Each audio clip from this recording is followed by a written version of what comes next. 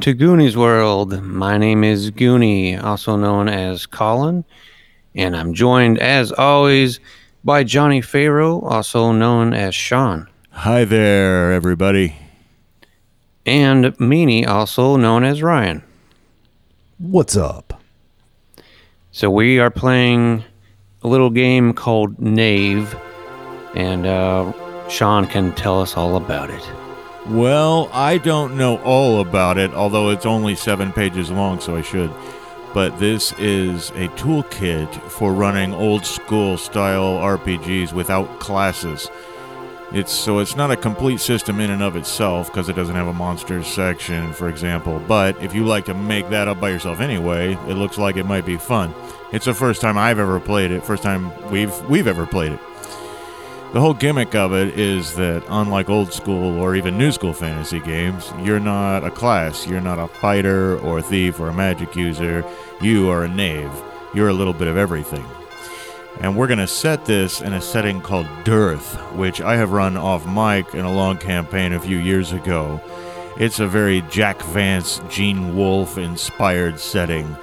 And I always like to think of it as animated by Ralph Bakshi in the late 70s. But we'll just go ahead and jump in. We won't front load it too much. So we have 2 characters here with us who had to leave their homes in the province of Ash due to a great famine. People used to eat these round, roly-poly animals called beeves, and these beeves would graze on xenodendrium grasses under the bloated red sun, but they all died in a fungal sickness of some kind, and people panicked. And they turned to other food sources, and they looked towards their halfling neighbors who lived in pueblos nearby, and they began to butcher the halflings and eat them. But a butcher named, is it Squig or Squirg? Me name's Squirg. Yes, a butcher named Squirg Fallowshins had a friend who was a halfling, and Squirg is a very loyal man, and he couldn't butcher his little halfling friend, and so they have left the province of Ash together, and they're walking along this big ancient causeway. It's actually an elevated road. Some people call it the flying road. It's built on these huge pylons that are 3 or 4 chains high. A chain's about a yard. It's a unit of measurement. And it towers over the landscape, but that's where you 2 are walking. So let's just pause a minute and get to know your characters. Since we mentioned you first, Squirg, why don't you tell us a little more about yourself? Well, me flabby with a pinched face. He's got sort of like jaundicey, sickly yellow skin, and his hair is just greasy and like long, but thinning out noticeably, but he doesn't really give a shit. And he's he's about average height, just flabby as all fuck though, and he has this peculiar clothing choice. He wears like these really ancient sort of styles of clothing. Yeah. It's sort of an eccentricity, I suppose. And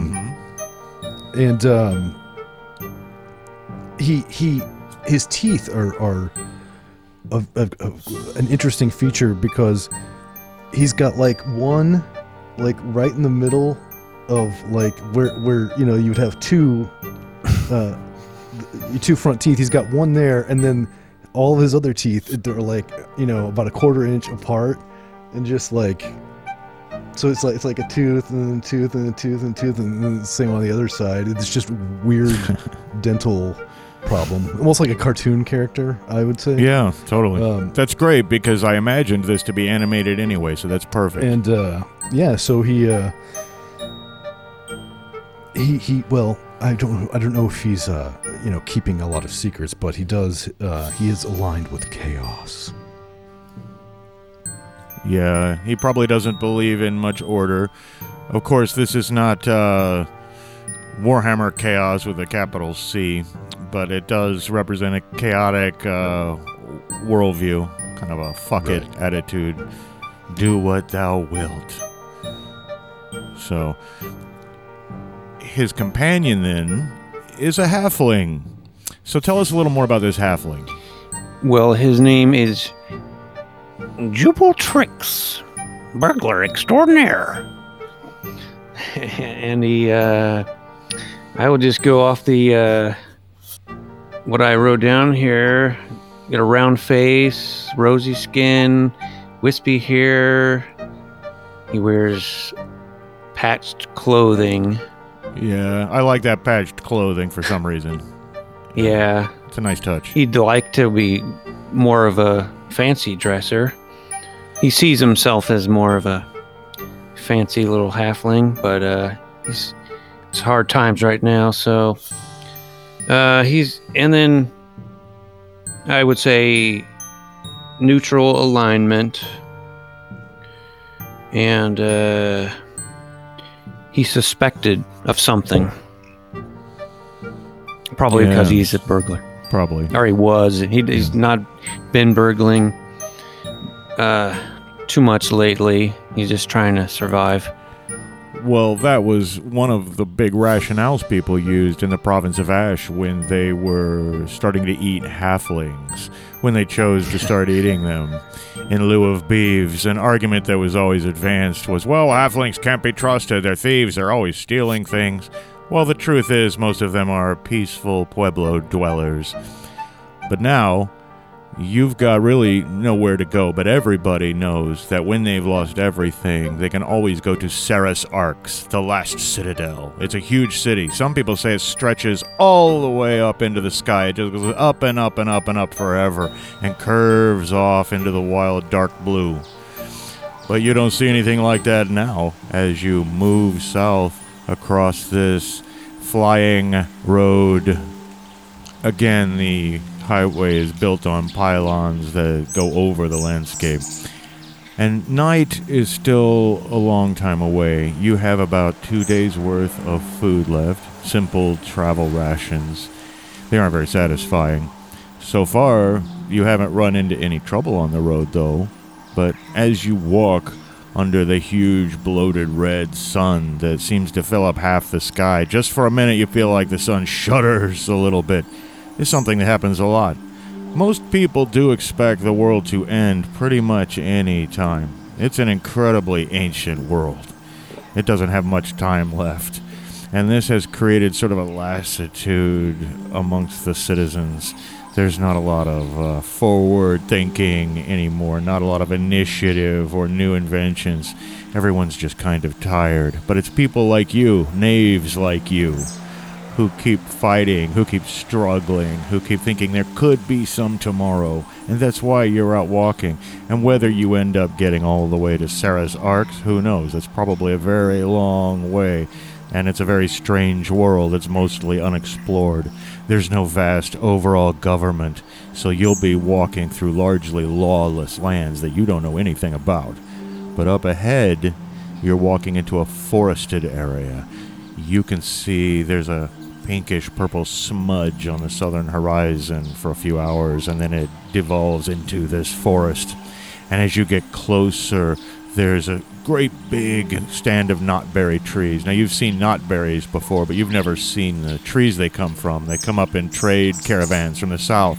There used to be goblin trade caravans that would come up the Great Road, but they don't come anymore. You don't know why. But these must be the knotberry trees themselves. They have very long, flexible, pink stalks that sort of bend over like lampposts and hang over the road. But at the very edge of this forest, they're up on the road itself, there is what looks like a little stand, a little booth. A fellow has set up 2 barrels with a board across them, and this fellow is shirtless. He's very, very, very skinny, but he has a gigantic gut. He almost looks pregnant. And there's a treehouse, actually, above him, suspended from one of the knotberry trees, hanging over him. And with him is an immensely, morbidly overweight, obese fellow sitting on a stool. And his head is that of a donkey. And you get closer, you're thinking at first it's a mask, but as you get closer, you realize it's a living head of an ass on this fat man. And there's a sign written in Old Anglionic. You can read it, even though you speak Doptic. Its meaning is quite clear. Not berry aid. 1 p. And a p is a penny. Pennies are made of this stuff called red copperas. I don't think we've said so, but you guys can each assume you've got like D6 pennies. All right. That's the main form of exchange. So, would you like to stop and talk to these strange fellows and buy some not berry aid and maybe get some news about the road ahead? It'll cost you a penny. But the man is very eagerly beckoning you over the fellow with the big gut and the skinny Yes, body. I think we should stop along the way and check out these knot berries and check out the news of the world. Hey, these man fat like me and flabby. All the flabby men are jovial, you know. Hello, come on over. Yes, just come Hey, on. Flabby. Flabby, good to see you. Hey, I hear you selling not berry aid. You have, that's wonderful. Our not berry aid is famous all across the northern provinces. But it's been a long time since anyone's come down from your way. Tell me, is it true what they say? Are people reduced to eating each other up there? Well, only the halflings they eating. And that's why I escaped with my friend here, because I couldn't. I couldn't possibly eat him. He's too small, wouldn't make a good meal anyway. Ha ha ha ha. Yes, that's why I never understood why they picked on us halflings. They don't make much of a meal anyways. I must admit, I never really thought about it. Have you thought about it, Aki? And Aki, the ass-headed man, goes, he's obviously trying to talk, but he's not saying anything. He's trying to talk through the vocal apparatus of an ass, and it's coming out very awkwardly. Maybe that's why they call him Aki. I'm sorry, where are my manners? I'm Bong, and I live here in my simple house. Say, where are you traveling to anyway? It's a long way to any kind of settlement. You'll be going through some bad lands. Well, we are traveling to the city of Therisarx, far away. Oh, they say it goes all the way up into the sky like a beanstalk, says Bong. Yes, well, that's what we've heard as well.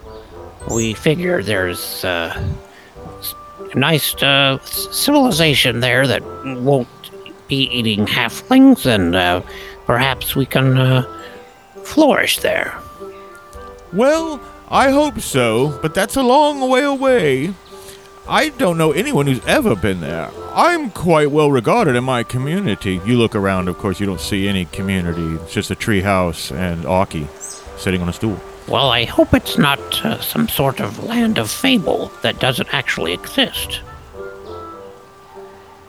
Everything that has ever existed is probably still around in some form somewhere, but let me not wax philosophical.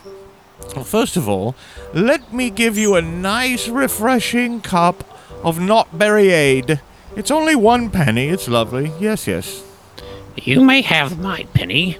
Are these freshly squeezed? Oh, yes. Aki squeezes them every morning, says Aki, and he begins squeezing a knotberry in his armpit. Well, I don't know if that's the place I was expecting them to be squeezed. Oh, but you see, the knotberry husk is very hard, and great pressure must be applied to it, and Aki is quite powerful. He was a powerful warrior until he ran afoul of that wizard. You see what I happened? was just going to ask if this is result of some sort of spell. Well, yes, it's a terrible spell. Aki here has been polymorphed.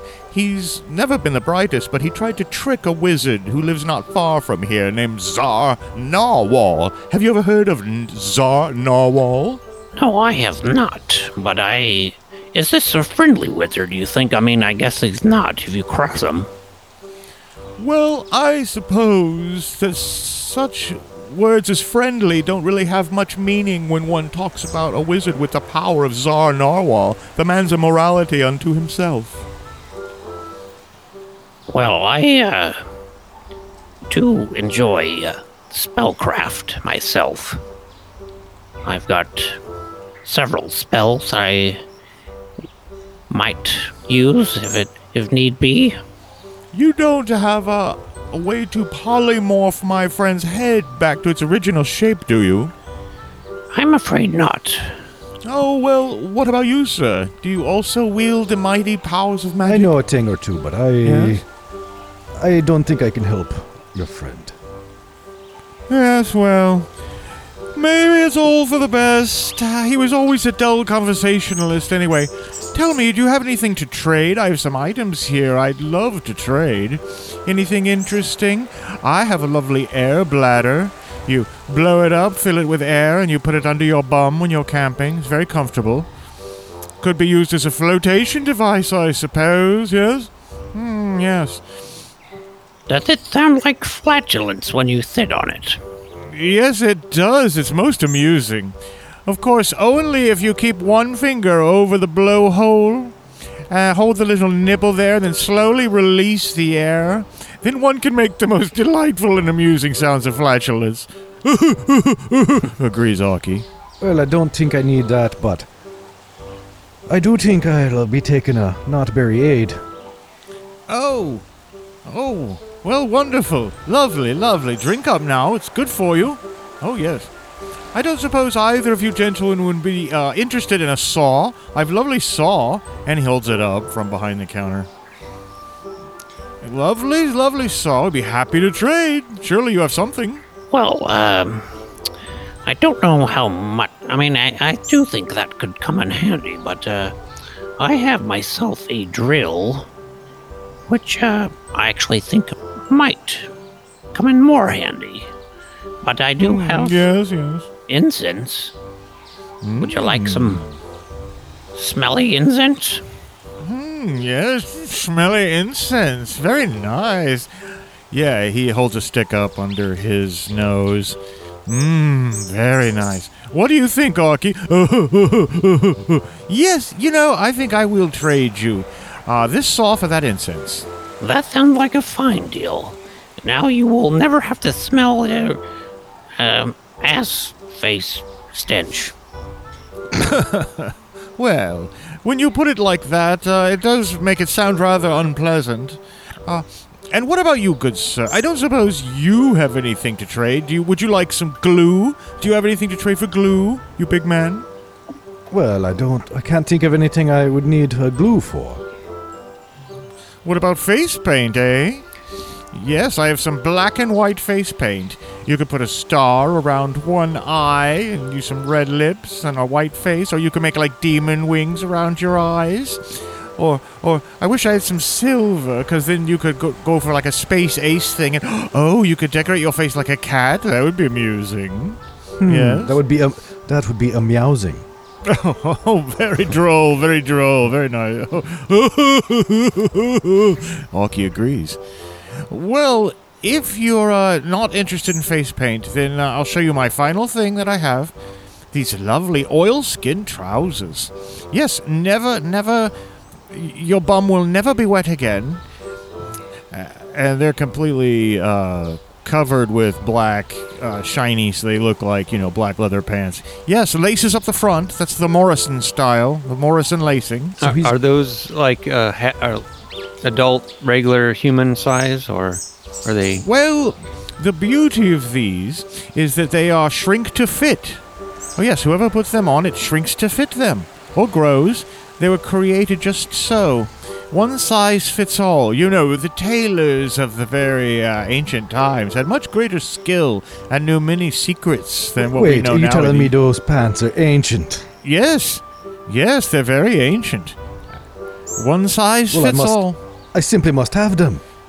Well, I do admit, they would flatter your ensemble, sir. I could trade this. I got a blank book. Oh, my. Yes, that's very nice. Yes, that will allow me to keep my accounts. Don't you think we should start keeping some accounts, Aki? Oh, yes, I will make that trade. That blank book for these oilskin trousers. Very nice, very happy. I've had those for a long time. Goodbye, oilskin trousers. One size fits all if you ever want to trade with your little So friend. this guy has like Jim Morrison leather pants, Kiss makeup, a saw, and some glue, And I'm like, is he like, is he like is getting ready for a Alice Cooper concert or something? Saw somebody's head off. Yeah, I think Sniff some glue? I think he might be. He would like to saw his friend's head off sometimes. He gets a little sick of him, but he doesn't let that show. Anyway, it's been so lovely doing business with you. But right before he can say anything else, this huge shadow looms up on your right. Something very large jumping from the ground level up to the level of this elevated roadway where his stand is. And, the trees are on the ground. They're just so high that they're gone up over the roadway. But this massive thing lands right in front of you. And the only thing I can really describe it as is like a rabbit, but a purple rabbit, about 400 pounds, man-sized and thick, and it's funny that you mentioned your tooth right in the middle earlier, because this one has one huge black tooth right in the middle of its mouth. And its fur, like I said, is purple, but it's like purple and black striped, like a zebra or a tiger stripes. And it does not have the same disposition that you would think of when you think of a rabbit in our world. It's very fierce, and it attacks you, and there's nothing you can do about it except to fight or run. But let's roll initiative. One of you guys roll a d6, and if it's a 1, 2, or 3, you guys go first. And if it's a 4, or 5, or 6, then the evil rabbit will go first. I rolled a 6. I thought the 4, 5, and 6 should be us. Oh, okay, Yes. yes. Well, good point. Yes, let's go for it. I just looked over it before we started. So. Wonderful. Yeah. I know it was one of the two, so I flipped it. But let's go forward, and you guys get the drop on this thing, and you recover yourselves, and it's within melee range of you, but one can always try to move back and then shoot it with your bows. But what do you guys do? Yeah, you guys can go in any order. Well, it's right in melee range. Yeah, oh yeah, and it's chittering and stamping and angry, and all of this is, of course, happening in like a millisecond. You can imagine that huge central black tooth popping your skull. I think I probably want to create some distance and, run back a little ways to shoot my longbow. Okay, where are you going? Where are you? Meanwhile, what are you doing, Squirg? Squirg not gonna let a black-toothed bunny scare him. He's going to rush in with his dagger.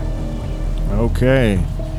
And now the terrible bunny has an armor defense of 14, and so that's what you must roll. You must roll 14 when you make your d20 roll and add. That's going to be a 16.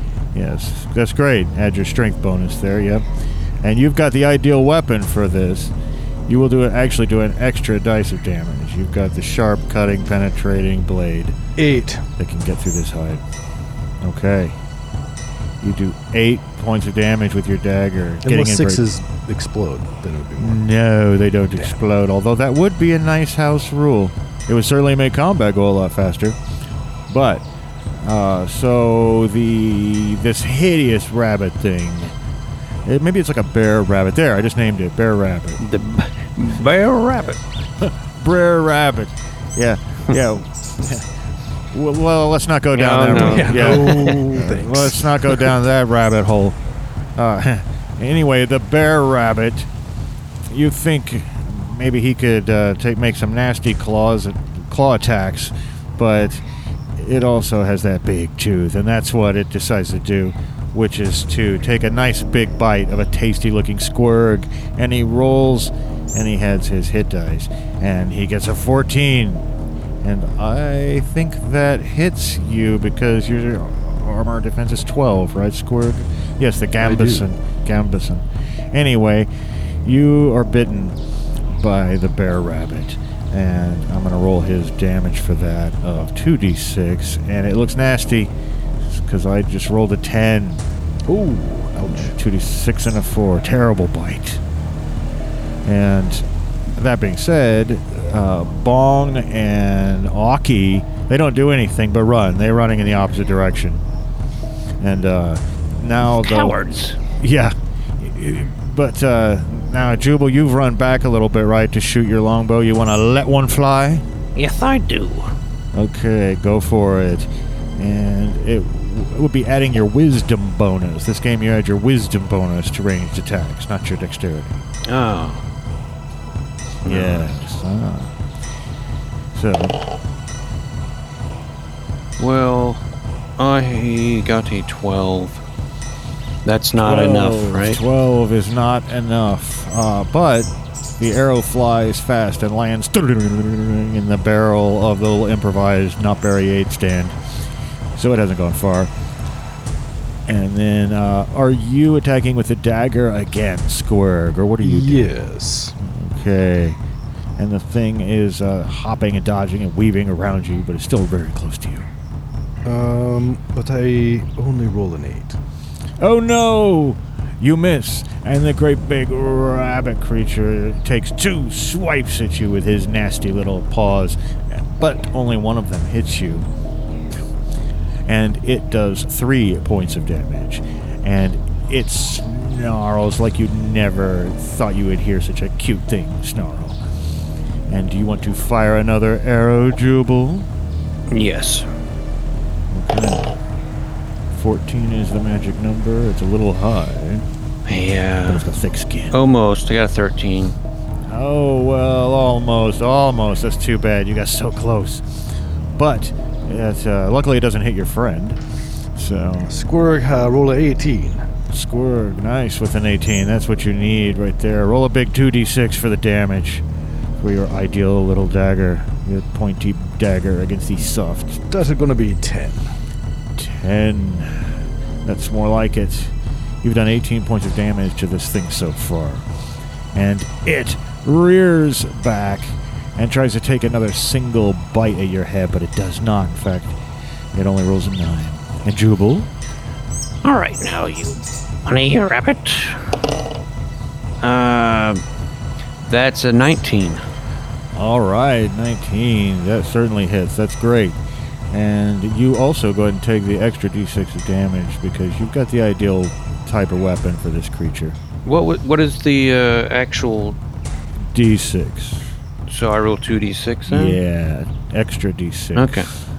There's this little special rule that says you can get an extra die of damage if the attack type is just right for the creature.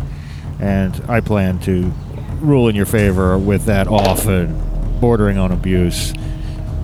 But then again, stabbing and poking seems like it'd be a pretty effective attack against many creatures. Maybe not a skeleton, but certainly a big fat rabbit. 6. Okay, 6 points of damage. So that's not bad, though. That's 24 points of damage to the bear rabbit. You've done more to it than it's done to you. And what about Squirg? Can he follow up with another dagger? He gonna try, but he's gonna miss with an 11. Oh no, it's a missed dagger attack. And this thing isn't quite ready to give up yet, and it tries again to bite you, but this time rolling terribly, a 6, even with his bonus. So, he will not hit you. Jubal, are you launching another arrow? Of course, you got to move around a little bit Oop. because he moves, but... 14. Oh, hey, 14. Yep, here comes that pointy just right damage. Roll a 6, and then I roll... Oh, shit. 12. Oh, Roll 2 6s. 12. That's great because you know what? He did. You've done 36 points of damage to it, and it had 31 hit points, and your arrow sinks into its cute little eyeball, and then the whole beast shudders, Serves him right. and he falls to the ground, his little feet kicking, his big feet kicking, and Bong and Aki come running up. Thank you, You're thank quite welcome, but I would have thought this, donkey-headed man, would have been of use to us. Could have assisted us. Well, yeah, he's lost his confidence, you see. Ever since our narwhal, the great wizard, polymorphed his head, he's lost his confidence as a warrior. And he's let himself go to seed. But if the big rabbits are coming up from the south, then something must be disturbing them down there. Did you say you were going towards the south? Yes, you did, didn't you? Wherever Sarx is that Yes, that's in the south. Oh, yes, very far away to the south, yes. Yes, you say something has disturbed these rabbits? Well, usually they're not migratory. They don't come this far this north. I don't think they would unless there was some trouble down south. Of course, there's trouble everywhere. You know, I think that you deserve a reward. You've saved our lives. So I'd like to give you this face paint. And I think I'd like to give you this glue as well. So which one of you would like the face paint and which one of you would like the glue? Well, I think the face paint goes with these nice pants nicely. Yes, I agree. I think it's a very small price to pay for my life. And I am quite creative. I will think of something of use for this glue. Yes. No, it will come in handy at some point. Yes, maybe you should be creative with glue. Like you could work in paper mache, perhaps? Yes, that's a possibility. Well, I can't help but thank you.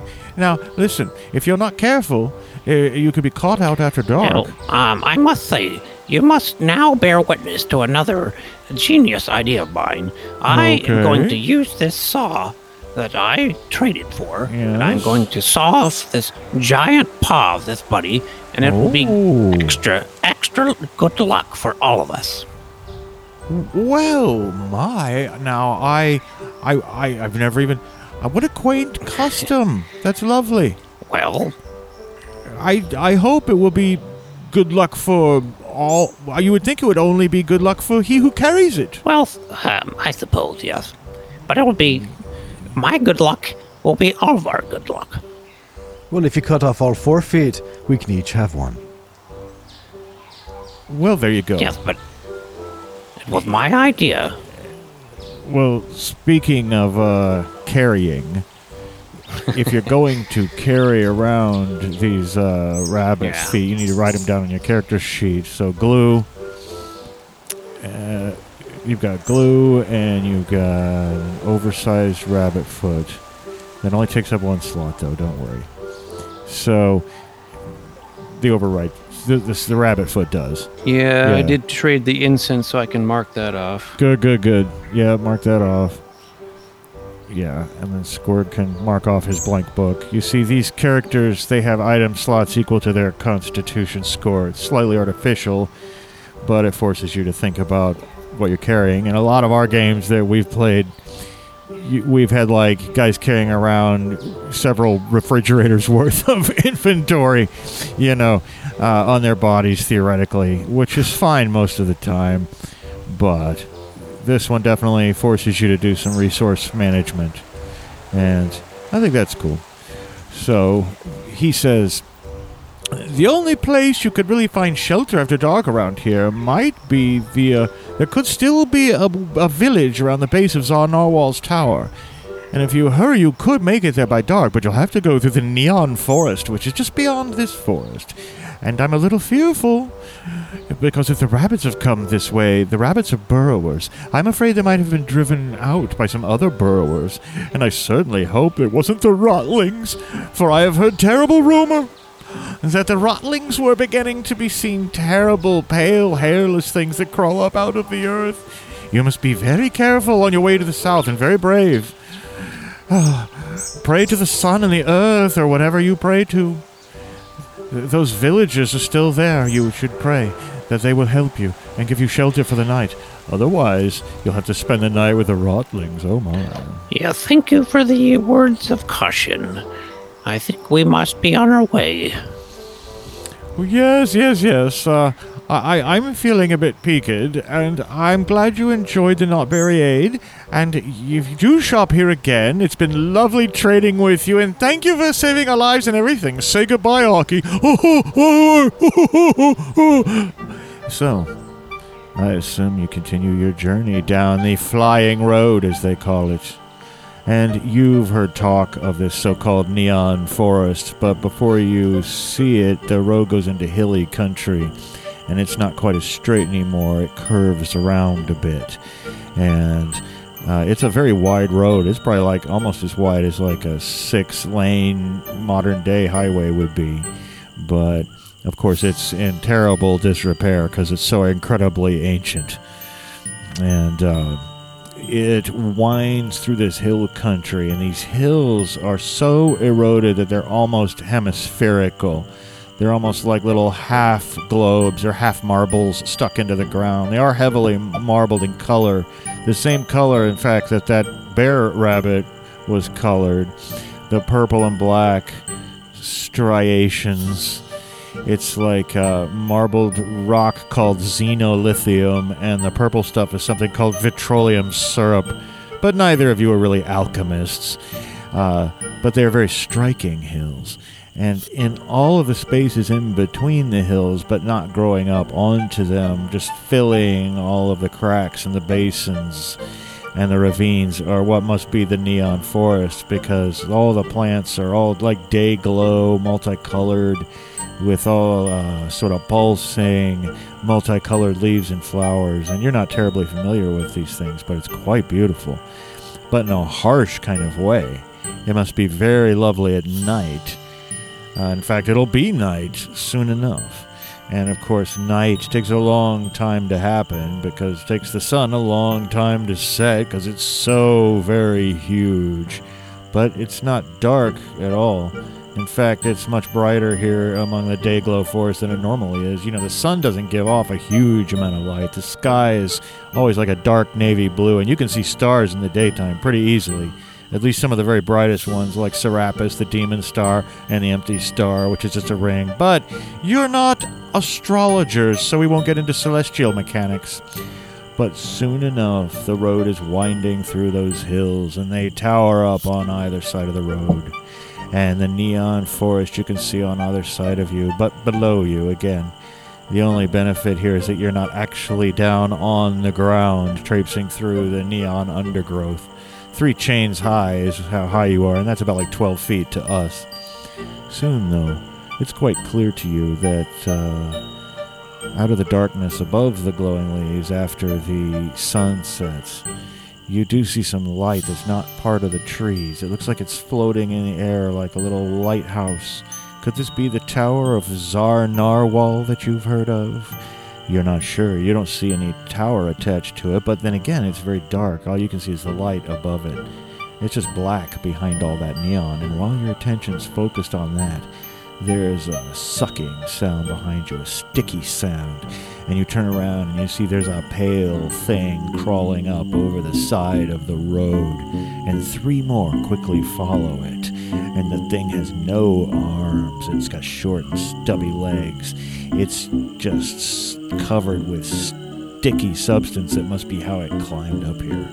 It doesn't even have any eyes or nose or ears that you can see, but it just has this disgusting anus-shaped sucking mouth.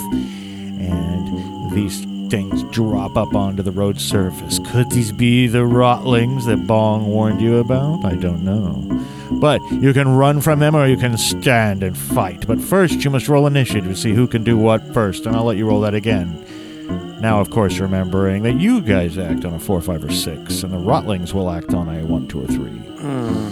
All right. 4. Okay, that will be you guys. And you see the 4 disgusting little rotlings, and their aggressive posturing leaves no mistake. I thinking we gotta run, wee one. Yeah, I think we are at, let's run. We have no desire to face these things, and no reward. I'm hurting pretty bad from the bunny fight. Oh, well, you've got to get patched up then. Well, I hope there's somebody who can patch you up. So you turn and run as fast as you can. And as you turn around and look behind you, these things are sort of hopping after you on their little stubby legs, this wobbly sort of hoppy walk, but they're pretty fast. They may not be that much faster than you. You guys have got about a 40-foot difference between you and them, or distance between you and them. They've started further back, of course. But you rush up and around the first big bend, and around one of the big marbled hills. And you do see that great big tower now is more of a column stretching off to the sky with it's about the size of a lighthouse, like I say. And it's literally, though, just a column with like a house built on top of the column, you know? There's no obvious entrance or door down here at the base. The house door is way, way up high. And you've rushed down towards the base, and the only thing you do see is a bell with a little rope that you can ring it, maybe get somebody's attention, because there's nothing like a village. When Bong was talking about a village being at the base of the tower, it must have been destroyed or people moved out. You don't even see the signs of it now, of course. No, at least not on this side. It could be on the other side. But what do you guys want to do? Meanwhile, the Rotlings are getting closer and closer, and there's more of them. There's not just the original 4. There are a dozen that have crawled up along the road during your chase. And now you can either fight a dozen or figure out how to get up this tower. I think we should ring this bell like crazy. Just ring it and hope that someone will come to our aid. I think that's a good plan, and I'm gonna ring it. Okay. Well, I imagine you just ring the hell out of it then. And you wish it were louder, but no sooner do you ring it than, of course, now the Rotlings, they're like 30 feet away from you. They're going to get here soon. But a chain drops down from the top of the tower, a really long chain, and it coils up around your feet. This huge, thick chain is, of course, still attached to the top. The whole thing didn't just fall all the way to the floor. But it's rather startling, but it offers a means of escape. Do you want to climb it? Yes, hurry, to the top. Now, luckily, the links are so big, right, that it's pretty easy to climb. It's a lot of good footholds, so you have an advantage when you climb. Both of you guys roll 2 20-sided dice. Add your dexterity bonus, or pick the best result. Try to get higher than a 15, of course. All rolls are for 15. Oh, yes. 20 altogether. We're 24 altogether.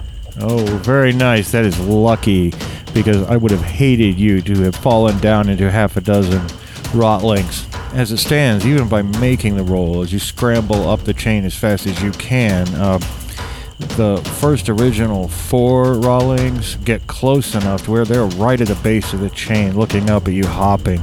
They seem unwilling to try to climb it with their sticky bodies, but they spew liquid out of their little disgusting anus mouths, shooting, squirting it into this burning stuff towards you. And both of the ones that were aimed at Little Jubal miss. And then, oh, well, hey, both of the ones that were aimed at Squirg miss too. You can hear it hissing as it hits the pylon on either side of the chain. They squirt some kind of burning diarrhea. It's nasty, but you avoid it, and I assume you finish your climb up the chain. You find yourself at the edge of basically all of the territory on top of the pillar is occupied by this still very tall house. It looks even bigger now. There's firelight coming out of an upstairs window, but the portcullis in front of the tower is as you stand there, it just seemingly opens by itself. There's no one up here to greet you. There's no sign of who undid the winch that lowered this chain that rescued you. Do you guys want to coil the chain back up, now that I think of it? Oh, yes, I believe, this would keep out, other sorts of, undesirables. Okay, well, that's probably a good idea, because maybe those little Rotlings won't come up here. But now, I guess there's only one thing to do, and that is, I could say, do you want to enter the portcullis? It seems like a pretty obvious entry, but then again, you could go ignore that and find a window or something like that. Hello? There's no answer, just your own voice echoing back to you. But it's a pretty big hall, you can tell from the echo, even though you can't see anything because there's no light in there.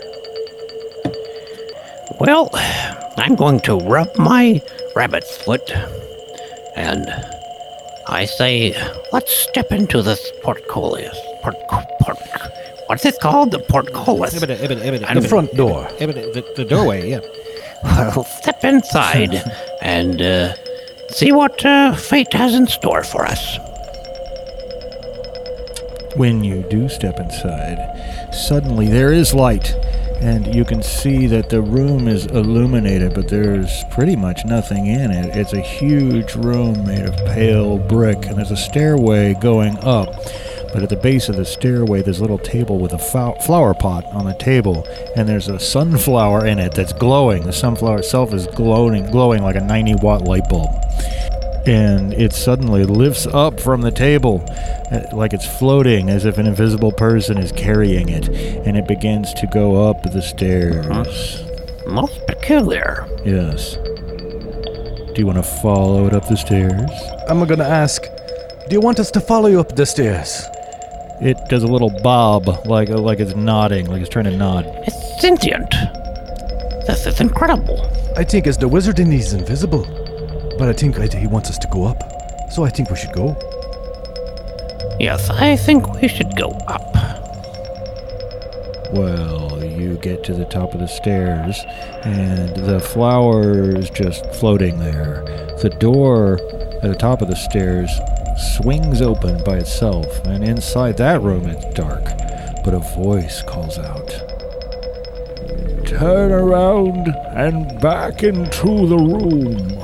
Slowly. Do not attempt to see me. There will be terrible consequences for your sanity and your soul. We will have a lovely conversation, but you must not attempt to see me. Do you understand? You want us to have a conversation with our backs to each other? Yes, absolutely. Although my back will not be to you. Oh, yeah, well, yes, that makes sense. Yes, I have no problem with that. Just be warned, I am more capable than you might think, though. Oh, I am counting on both of you being highly capable. Don't worry. If I wanted you dead you would already be. I see. Well, I shall face away and never gaze upon you. I do the same and back into the room. My unseen servant will carry the sunflower in so you may see, and it floats before you as you slowly back into the room. You can see it's richly decorated in purples, and there are quite a few books that you can see, at least in the part of the room you're looking at. There's a table there with a delicious spread with some meat mallows, and which is a lovely delicacy. And there's also some beautiful wine, some sparkleweed wine. Please refresh yourselves. My friend here is in great need of healing. This will all be seen to in time. But one cannot heal on an empty stomach. Please refresh yourselves. Make yourselves at ease. And you can hear a piece of furniture sliding up behind you. It touches the back of your knees. There's a little divan. Oh, yes. Very comfortable. Please. Thank you kindly. Yes. Please eat. I won't feel satisfied until you do. Don't watch me eat. I'm afraid you would not be able to handle it. And you hear a strange sucking sound. I don't want to be rude, but is there a likeness to those rotlings we've encountered? Oh, no. I am not a rotling. However, they can be quite tasty from time to time. But I assure you the meat in the meat mallow is fresh beeves, some of the last beeves north of the falling wall. Well, I was actually referring to your visage. No. I thought I heard sucking. Well, there's definitely sucking. I'm sucking my dinner. I see. Yes. Don't be curious about me. I'm sorry, I'm very curious. It's in my nature. Please do not turn around. It is for your own protection. I promise. Could you at least tell us the reasoning behind why we are not allowed to lock eyes upon you? It literally would kill you, most likely. If you did manage to live through it, you would never be the same. Never. Now, is this the result of a curse or a spell or some sort of accident that has leaving you disfigured?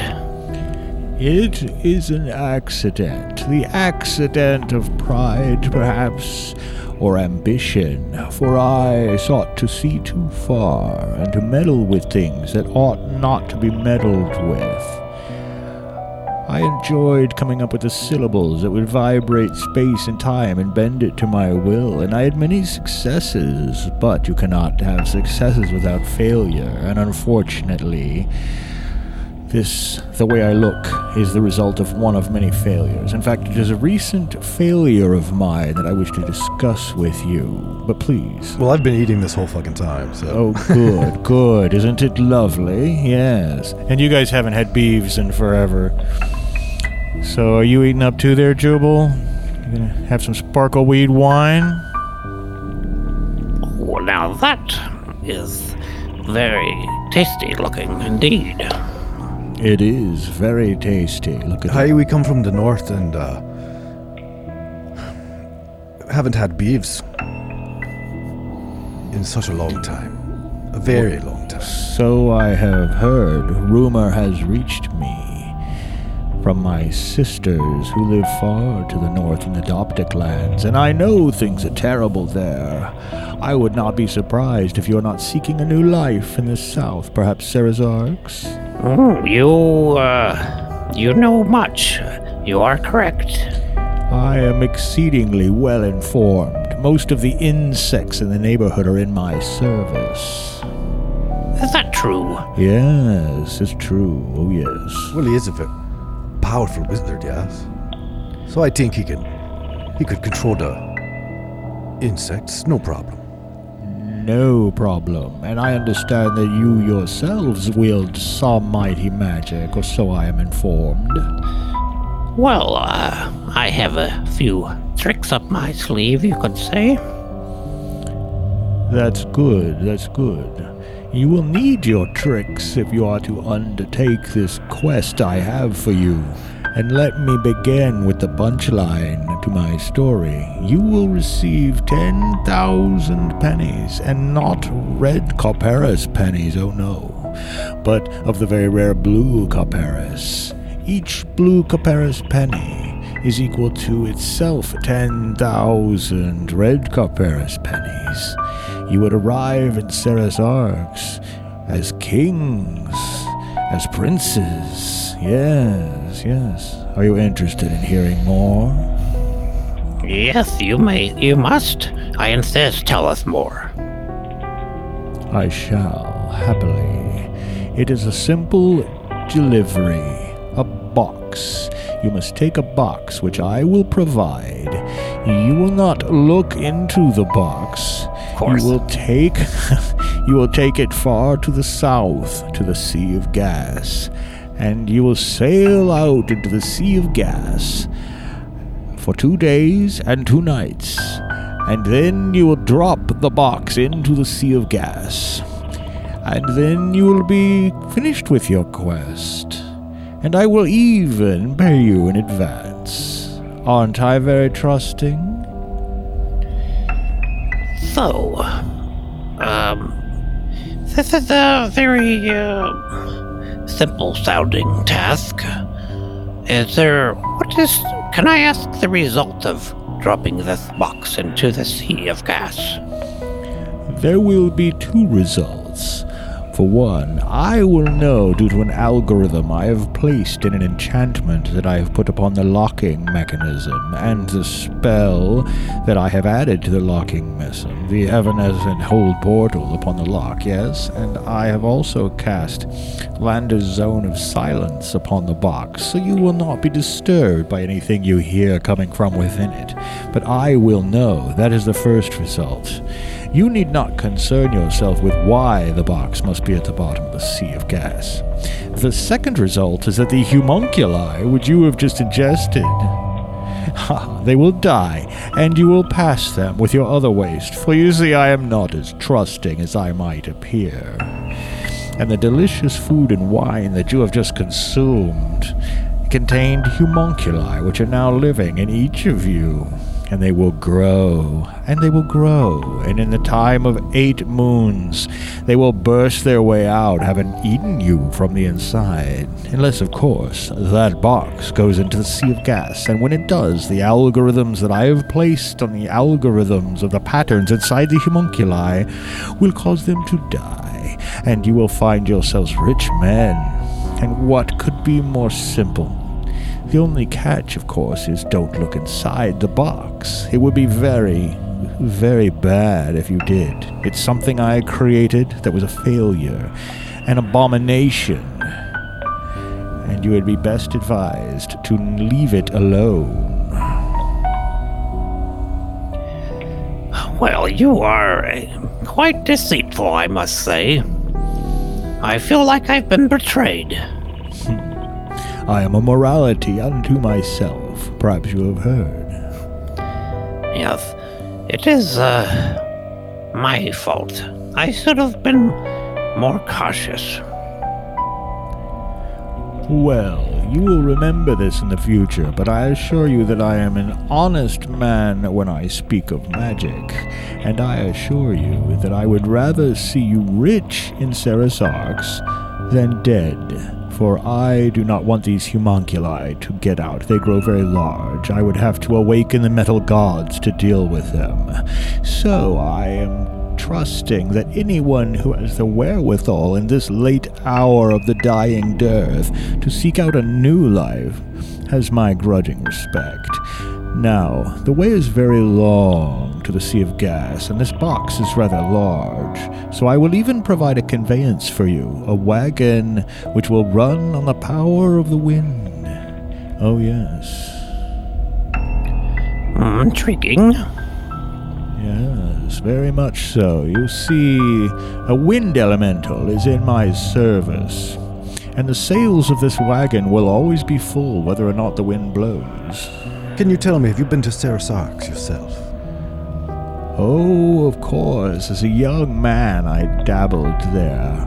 I was in a club known as the Princelings, and I dated a Medusa for a while. That was fun. I enjoyed that immensely. And I enjoyed visiting a zoo where you were allowed to eat the delicious animals. And I asked questions of the monster in the well who told me my fortune. And I even once gazed upon Queen Crimson herself, an immense flaming ball of fire with a beautiful face. Ah, yes, but that was many thousands of years ago when I was a young man. Don't turn around to look at me, remember. Do not look in the box either. Now, you mentioned being hurt. When you retire to your rooms, which have been prepared for you by my unseen servant, you will find something that will make you feel completely reinvigorated. I promise you this, for I want you healthy on the morrow. You promised not to inject him with worms or something.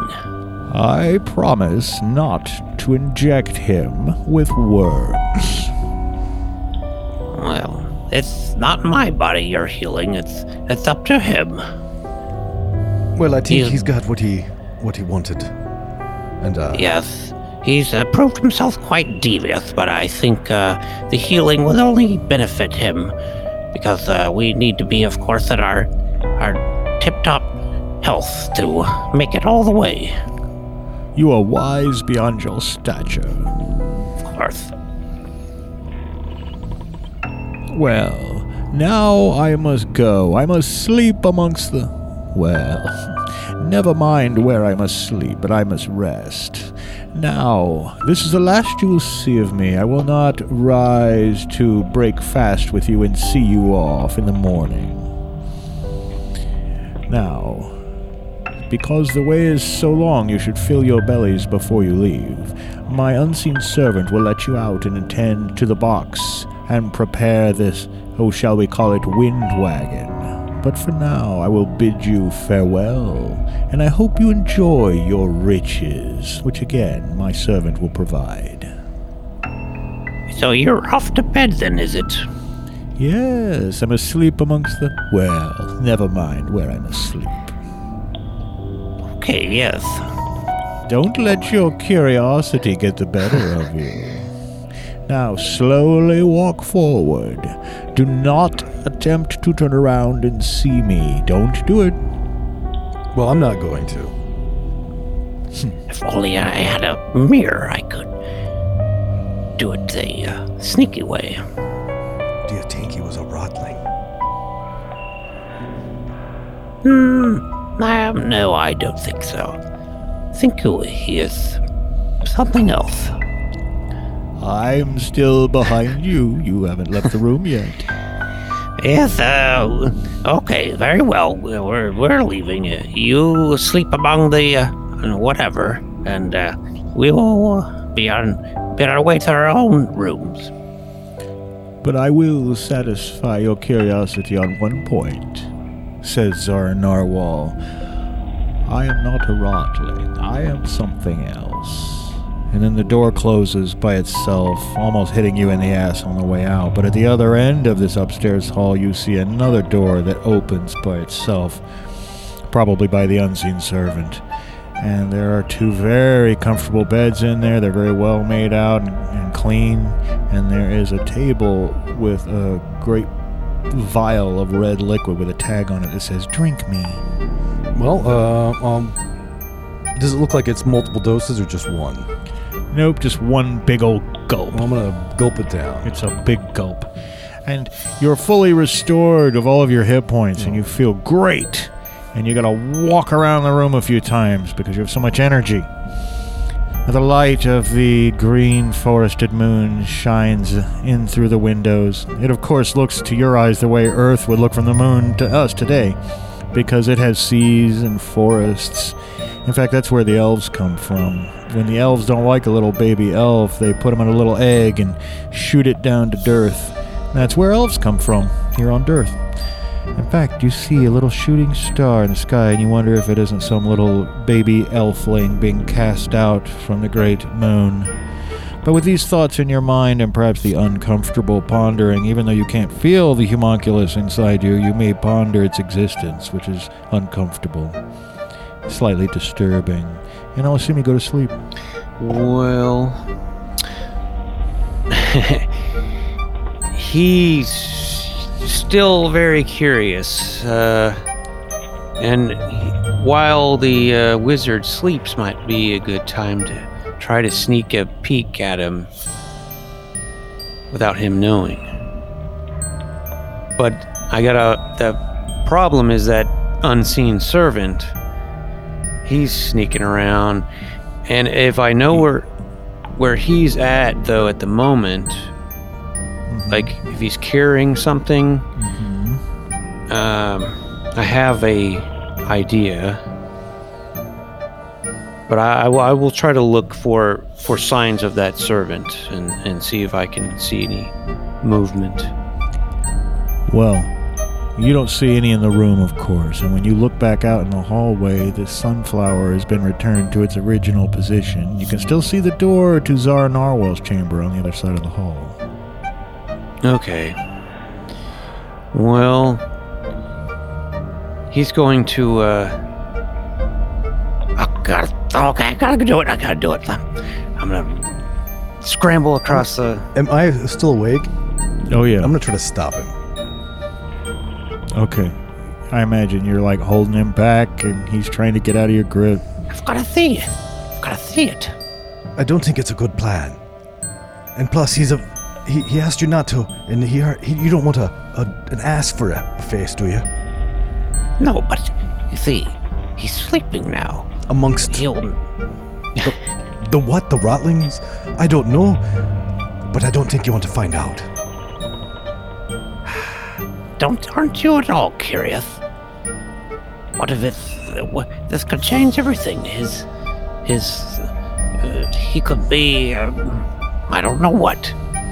Well, I admit I am quite curious, but I'm also quite loyal, and I could not allow anything bad to happen to you.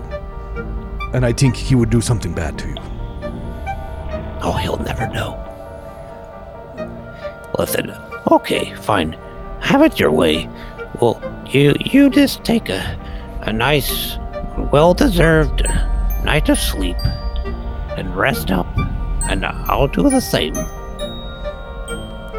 Well, now I think you gotta just go after I go to sleep. In which case... Now, that's preposterous. In which case, I would say, if you're gonna do it anyway, then go now. Promise me he will never find out. And then come back and tell me what he looks like. Yes, I will describe everything to you. Of course, he'll never know I'm as sneaky as a kitty cat. Okay, well, why don't you see if you can sneak down the hallway? Because you don't know, for all you know, the unseen servant's standing right there. Yeah.